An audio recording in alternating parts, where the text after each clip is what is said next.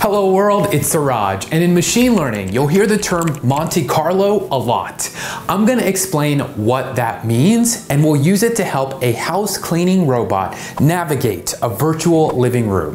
To recap, last week we talked about how there are two main algorithms for computing optimal policies for an AI, namely value iteration and policy iteration. A policy is the set of rules for how an AI chooses actions to take.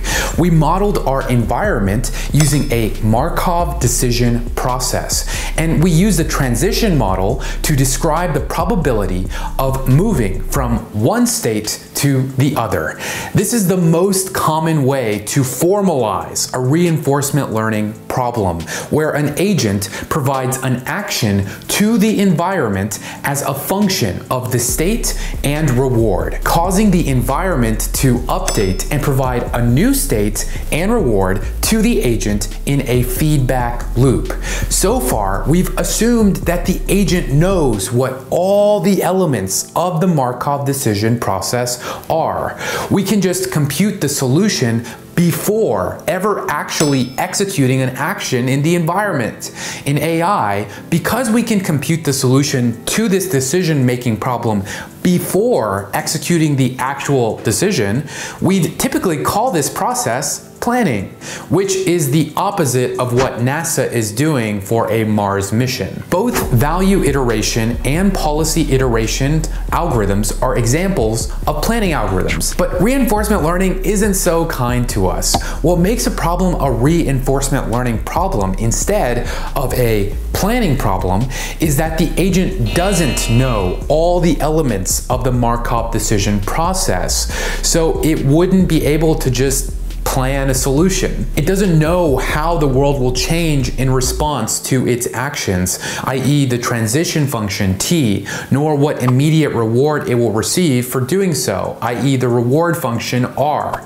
The agent has to try taking actions in the environment and observing what happens until somehow it finds a good policy from doing so. So the question then is, if the agent doesn't know the transition function or the reward function, can it find a good policy? The answer is yes, and there are two approaches here. The first approach is for the agent to learn a model of how the environment works from its observations, then plan a solution using that model. So if an agent is currently in a state and takes an action, then observes the environment transition to the next state with a reward, that information can be used to improve the estimate of t and r. Once the agent has a model for the environment, it can then use a planning algorithm like policy iteration or value iteration with its learned model to find a policy. Reinforcement learning solutions that follow this framework are called model-based algorithms. This is when an agent exploits a previously learned model to accomplish a task at hand. But it turns out that an agent doesn't have to learn a model of the environment to find a good policy. Sometimes our agent can simply rely on trial and error experience for action selection, and we can call this model-free learning. In model-free reinforcement learning, the first thing we miss is a transition model. The second thing we miss is a reward function, which gives the agent the reward associated to a particular state. There are two approaches here, a passive and an active approach. In the passive approach, we have a policy which the agent can use to move in the environment. In state S, the agent always produces the action A given by the policy. The goal of the agent is to learn the utility function. This is a case for Monte Carlo for prediction, but it's also possible to estimate the optimal policy while moving in the environment. In this case, we are in an active case, i.e. we are applying Monte Carlo for control. Okay, lots of terms here, so let's rewind a little bit. Let's say we've got a 4x3 tiled floor. This represents our kitchen. Don't ask me why it's so tiny. The virtual rent is too damn high. And we want our cleaning robot to clean the whole kitchen. This environment has an unknown transition model. The only information about the environment is the state's availability. And since our robot doesn't have the reward function, it doesn't know which state contains the charging station and which state contains the stairs. Only in the passive case does the robot have a policy that it can follow to move in the world. And since the robot doesn't know what's going to happen after each action, it can only give unknown probabilities to each possible outcome.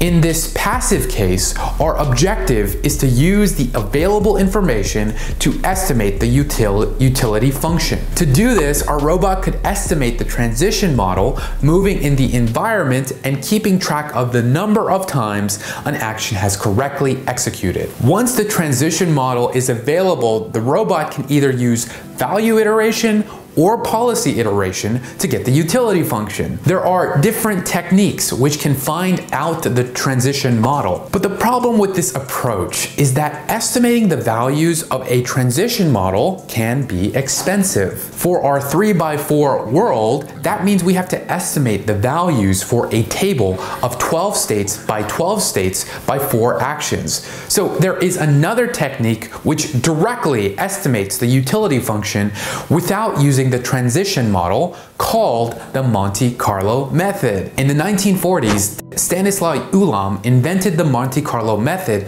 to help with his experiments. The idea is simple: use randomness to solve problems. It's used a lot in AI. In fact, DeepMind used the Monte Carlo method to complete a tree search to find the best move in the game of Go, which ended up beating the world champion at the game. It's a useful technique since it lets our agent learn the optimal behavior directly from its interaction with the environment. In our cleaning robot scenario, the robot starts at a state and follows its internal policy. At each step, it records the reward obtained and saves the history of all the states visited until reaching a terminal state. We call an episode the sequence of states from the starting state to the terminal state. If our robot recorded the following 3 episodes, we'd notice that the robot followed its internal policy, but an unknown transition model perturbed the trajectory, leading to undesired states. In the first 2 episodes, the robot eventually reached the terminal state, obtaining a positive reward, but in the 3rd episode, the robot moved along a wrong path, reaching the stairs and falling down. Every occurrence of a state during the episode is called a visit. Using our discount factor, we can calculate the return for a given state. After 3 episodes, we come out with 3 different returns. We are taking the expectation of the returns here, but we need more than 3 episodes to properly approximate the utility. Why is this? Well, using Monte Carlo terminology, we can define S to be a discrete random variable, which can assume all the available states with a certain probability. Every time our robot steps into a state, it's like we are picking a value for the random variable S.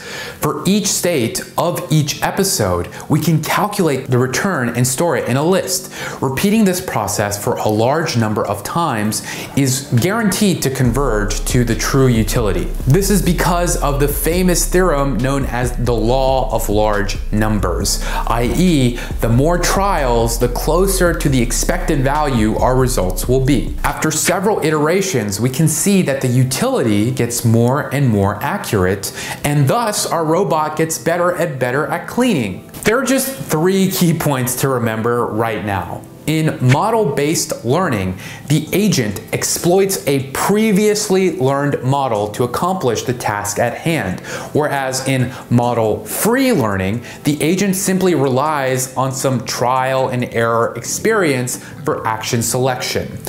Monte Carlo methods rely on repeated random sampling to obtain numerical results. And for model-free learning, we can use the Monte Carlo method to either learn the utility function or to estimate the optimal policy. The wizard of the week is Justin Francis. The challenge was to create a simple value iteration algorithm using OpenAI's GYM environment, and Justin did just that. He even managed to create a really cool 3D graph of state values over time. Impressive stuff, Justin. And the runner-up is Sakcham Sharma, who created a DeepQ learning bot for a Pac-Man environment. Great work. This week's coding challenge is to use the Monte Carlo method to help an AI navigate in an environment. Post your GitHub links in the comment section and I'll review them personally, announcing the top 2 entries next week. Please subscribe for more programming videos, and for now, I've got to go compute the optimal policy, so thanks for watching.